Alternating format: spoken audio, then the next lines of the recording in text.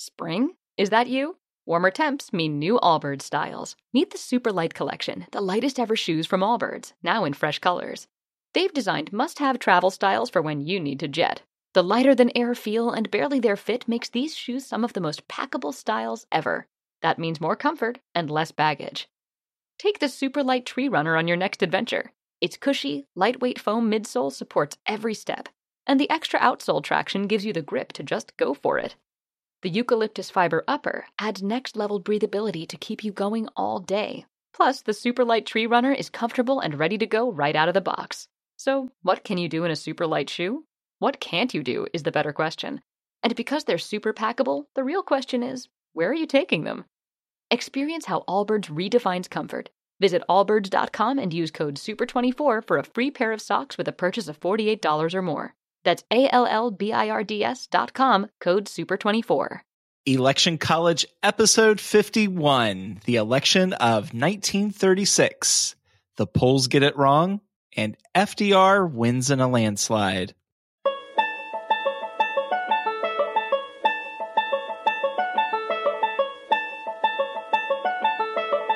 Let's throw a political party. Face it, the political scene sucks, but did it always? It's time for Election College, and class is in session. Now, your hosts, Jason Goff and Ben Smith.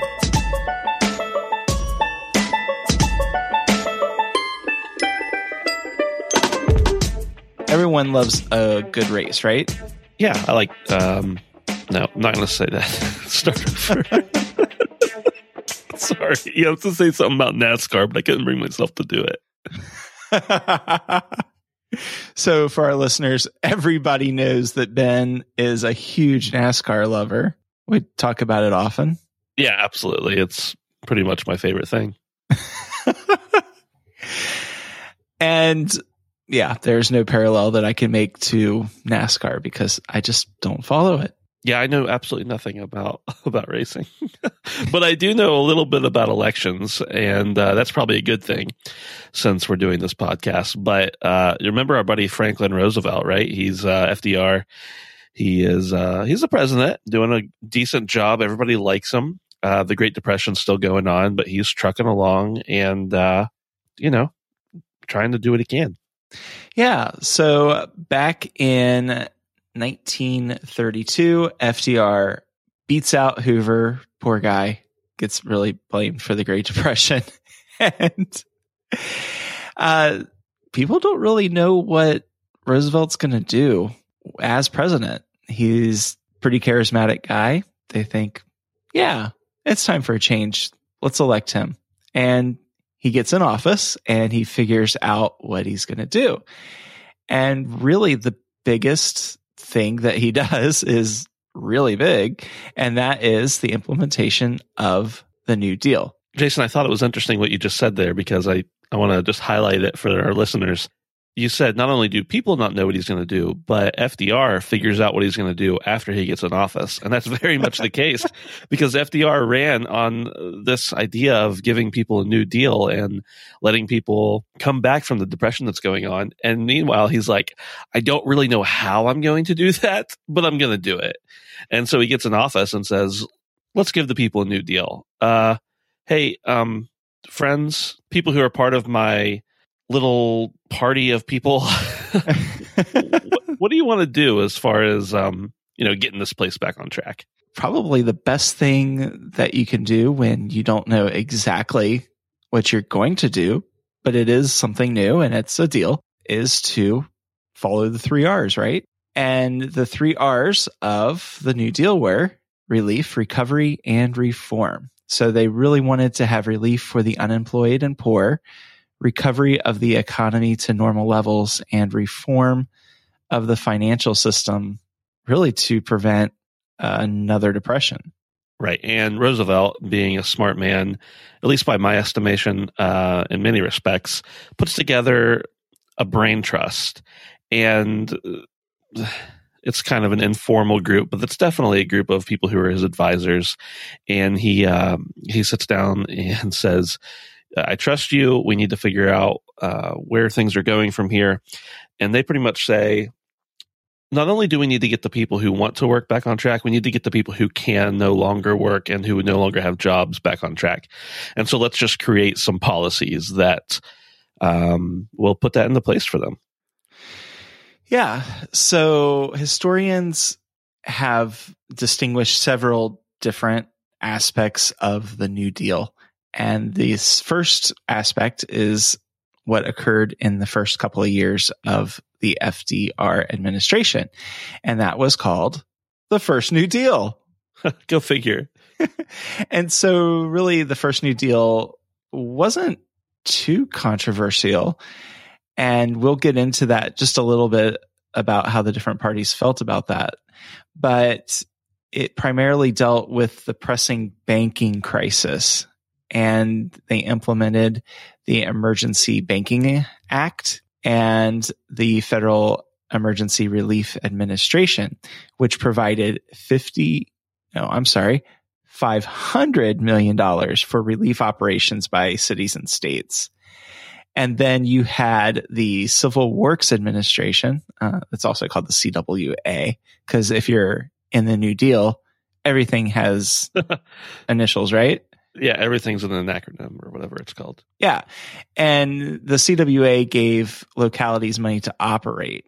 And a lot of the buildings that we see today, I know in my hometown or in the county where my hometown is, there are several schools that were built as a result of this. The schools look identical to each other. And it's kind of cool that something from the early 30s is still standing and is still being used.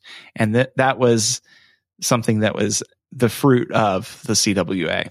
So we've got the First New Deal, which, like Jason said, is not terribly controversial. And later we're going to see, I assume if we call something the First New Deal, we have to have something called the Second New Deal. But we'll get into that at a future date. So anyway, maybe we should get back into some politics stuff, right? Some election happenings. Yeah, let's not get too ugly though, Ben. Yeah, well, okay, fine. President Roosevelt was, like I said, pretty popular. He did have one opponent within the Democratic Party.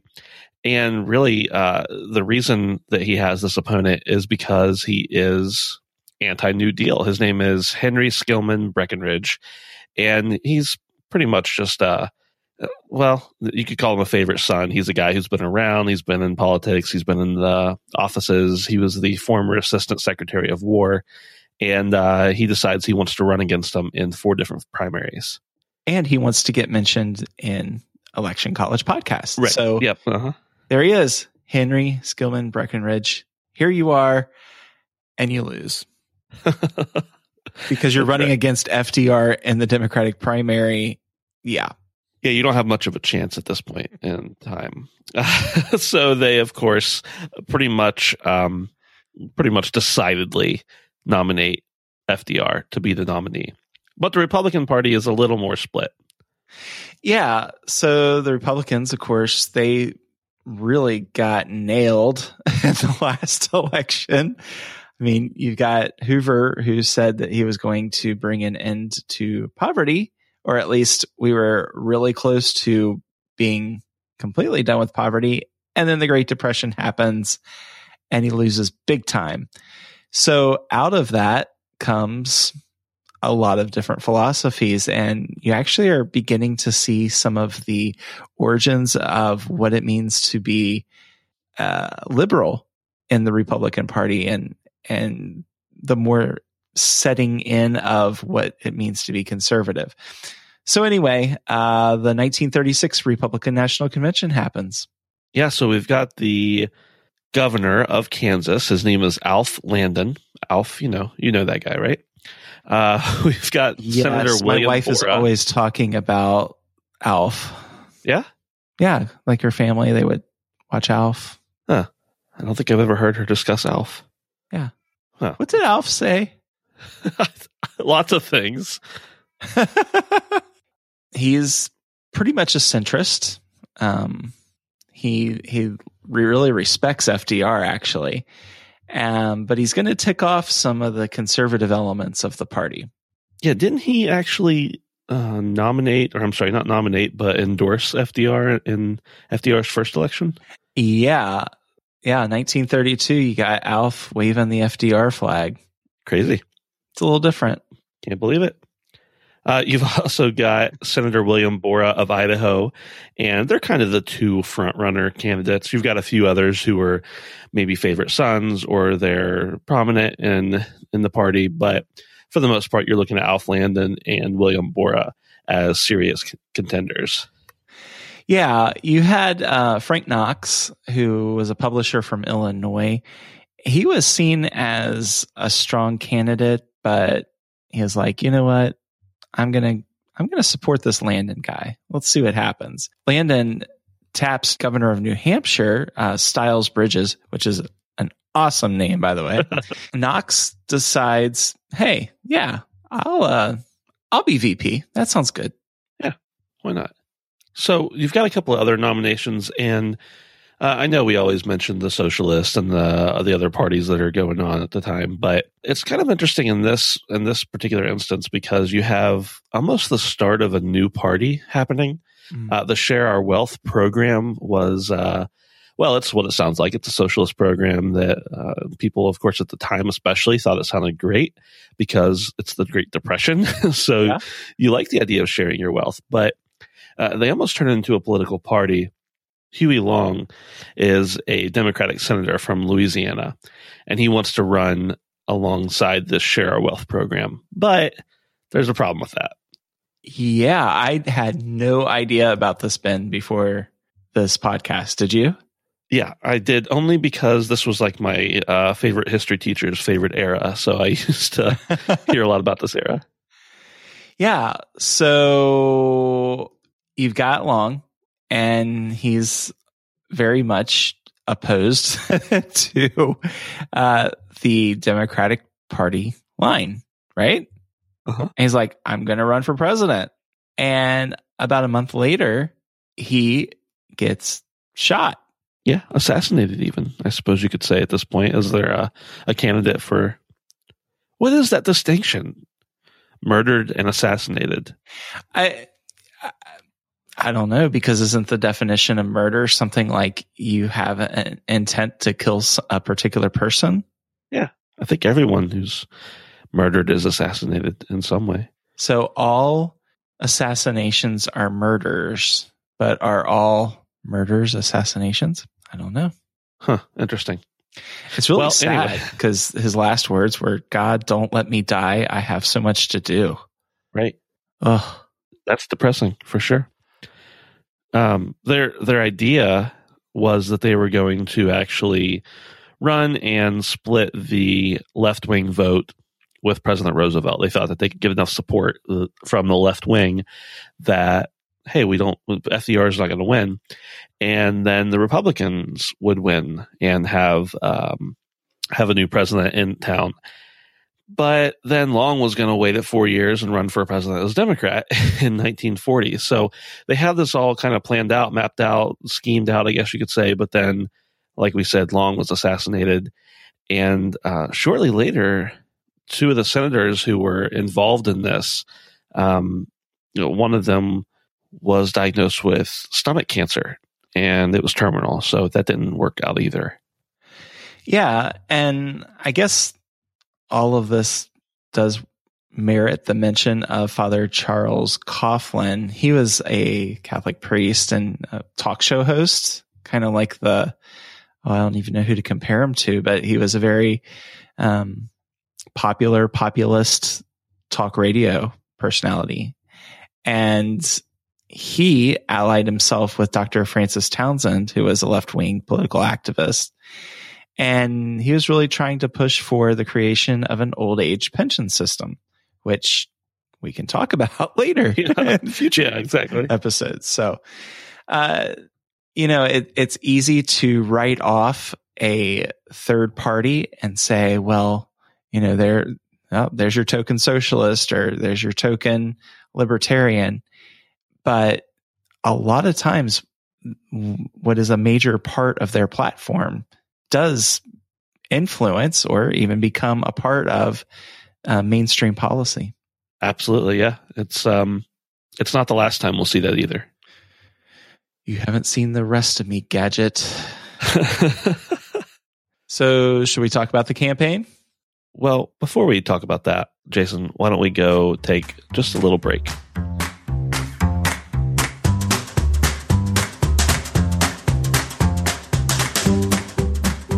So, Ben, as many audience members know, I'm involved in social media. You're involved in podcasting. I'm involved in podcasting. You're involved in social media. We do this type of thing for a living. That's right. And we have a lot of people. I've been helping a few people in my personal life, but also as part of some different interactions professionally to work out ways that you can be better at social media and podcasting, and even use them in conjunction with each other. So we just want to let everybody know that Jason and I do private consulting. We do some podcast consulting. We do some social media consulting. And if you want to be like us, which is to say super cool, send us an email. Yeah, just email info@electioncollege.com. We will be in touch. We do everything from branding to consulting to making you look like a rock star in the digital space.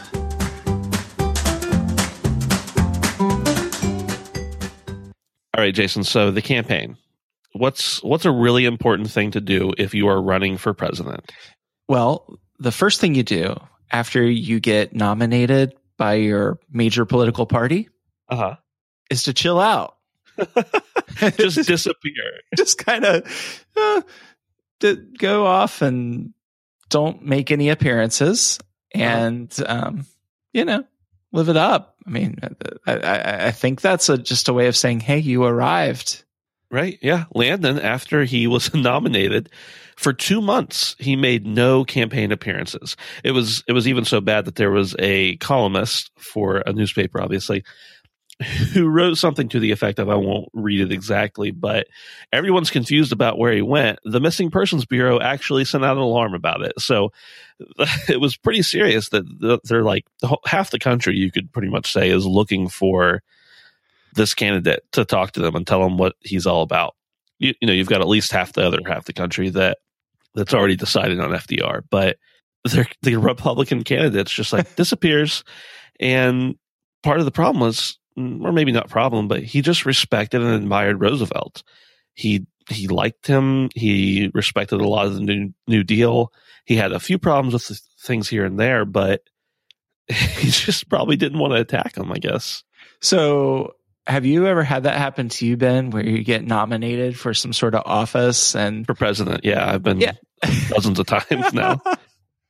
This has happened a couple of times, where you get appointed to be a leader or you're on a board or something like that. And it seems really cool, but then you realize, oh, there's responsibility. Right. Oh, you actually have to do stuff.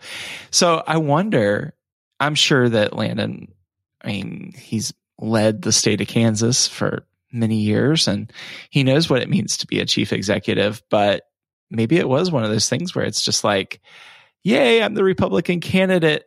Oh, that's right. I'm running against Roosevelt.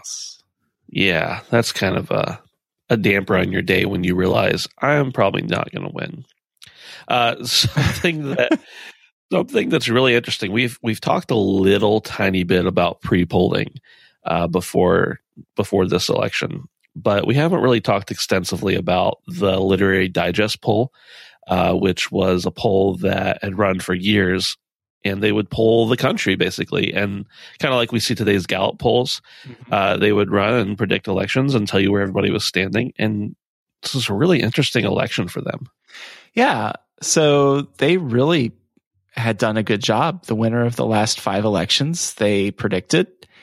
And in the October 31st issue, they said Landon would be the winner with 370 electoral votes. Yeah, they actually sent out about 10 million questionnaires and got about 2.3 million back, which 23% on 10 million is a phenomenal return from what I understand about surveys. But they basically didn't correct their sample well enough. And what I mean by that is more Republicans at this point in time, at least, had subscribed to the Literary Digest than Democrats had. So, of course, they're going to be skewed towards Landon over Roosevelt because of the simple party lines. And they kind of based their decision on a skewed sample. Yeah, and there was nothing requiring a response. So it was based on whoever is actually going to fill out the thing. They're going to fill out the questionnaire and they're going to send it in. So this is not, in official poll terms, a real random sample. And this kind of got me thinking, Ben, because we actually had a pretty big election in my home state of Kentucky in 2015 where the polls were way off.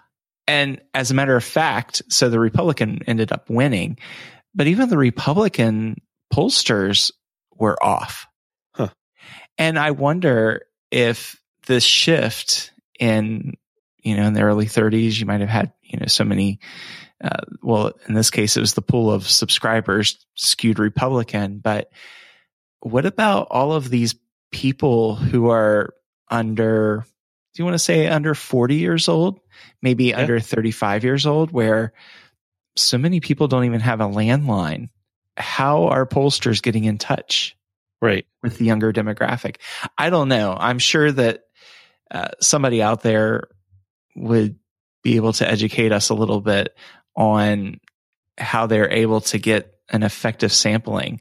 But the latest election that I have seen really got it wrong. And I mean, we're talking 8 percentage points.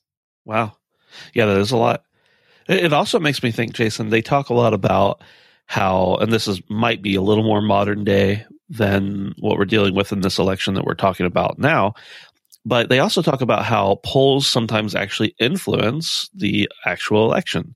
Sometimes it makes people want to vote for the candidate who is already leading because they want to be on the side of the winners, which is a natural human instinct. You don't want to be on the side of the losers. And sometimes it makes people want to go out and vote for their candidate if they find out they're losing. Sometimes it makes people not want to go out and vote because they find out their candidate is going to win by a landslide. And so in this particular instance, I wonder, there's obviously no way to tell, how many people saw this Literary Digest, a dependable source at the time, say, yeah, Landon's going to win by a lot. And they say, okay, cool, I don't need to vote. Right. So, I mean, I really doubt it would have swayed things that much, as we'll find out the end result here. But it is interesting to postulate kind of one of those what would have happened if, or alternate history kind of things. It'd be fun to speculate. Yeah. So if you're looking at doing a new method of polling, go out there, be confident, get a random sample, and do what George Gallup does. And what he does is he's an ad exec, and he does this scientific poll. He predicts that Roosevelt would win the election. He takes the scientific poll. Did I say scientifica? You said scientific. So the scientific poll was based on a sample of 50,000 people, and he predicts that the Literary Digest would mispredict the results. And what ends up happening is, should we give it away? I think so. FDR wins big time, and George Gallup wins big time as well, because we all know about the Gallup poll now. Yeah, absolutely. We know all about the Gallup poll now, and we would not think this is off topic for a conversation about presidential elections, because it's mentioned constantly, daily now, with 24-hour news. But Gallup becomes the leading poll in the country, and actually, unfortunately for them, the Literary Digest, this really hurt them, and they disappear pretty quickly after that. See you later. And I don't know. I do kind of pay attention to the Gallup polls, I have to admit. But you know what, Ben? 2016, I'm not really listening to the polls too much. Nice. So there you go. Don't listen to the pollsters. polls, because I've got history to talk about. That's right. So Roosevelt doesn't just win, like Jason says. He wins by a landslide. And I mean, we've said, oh, they won by a landslide. Oh, they really creamed the competition. No, Roosevelt destroyed Landon. He won 46 of the 48 states. Yeah, he wins the largest number of electoral votes up to that point. And the only two states that Landon gets are Maine and Vermont. It's kind of funny because up to this point, some would say, as Maine goes, so goes the nation. Actually, as Maine goes, so goes Vermont. Yeah, absolutely. So I guess that's it. We have FDR still in the White House. We've got John Nance Garner still as the VP, and Alf Landon and Frank Knox, not so much. Yeah. Landon goes back to Kansas, does his thing, and it's kind of interesting. His daughter actually is still alive, and she was a senator from Kansas. And again, we're getting closer and closer and closer to the present. Dun, dun, dun, dun. Hey, you know how you can go out and show your, like, it's almost like a poll. You can show your support for Election College by leaving us an iTunes review. It's a rockin', kickin', awesome thing to do is to take that 30 to 45 seconds to open up the iTunes app, which you probably already did if you're listening to us, and leave us a star rating. Do you use the iTunes app, Jason? Yeah. I love it. I use Overcast. I like it, but I also, in the past, have used the iTunes app. That's totally neither here nor there, but I just wanted to mention it because in the Overcast app, if you're listening to us on Overcast, which I know many of you are looking at our statistics, just go into Overcast and you can actually recommend Election College on Twitter to your friends on Twitter in the Overcast app, which is awesome. It'll just show up there in their recommendations on Overcast. So didn't even think of that till just now, but go do that. That's a really good idea. I'm such a simple. A simpleton. I'm such a simple. I just like the one button with Apple, and we can't all be advanced. Yeah, we can't all be advanced. That's fine, Jason. Don't worry. I like the button. Don't forget to follow us on the internet, not in real life, on Facebook, Twitter, and Instagram. That would mean a lot to us. You can find us at Election College, all those places, as well as electioncollege.com. Hey, everybody. I hope you have an awesome rest of your day, and we will see you next time for the election of 1940. Bye.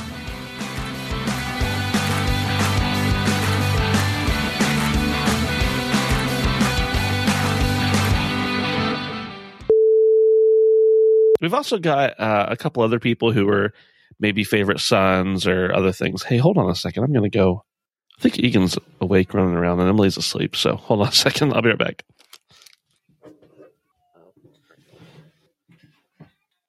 This is the part of the podcast that Ben edits out. It is the part of the podcast that he edits. He edits out all my singing and my dancing. And it does sound like Egan is in the background.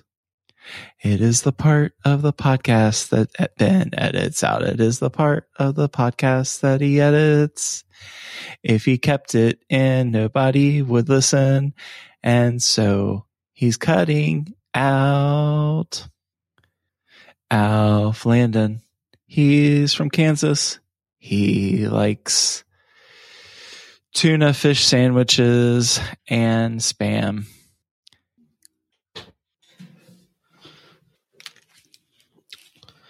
Yeah, he was up running around. He couldn't find Emily.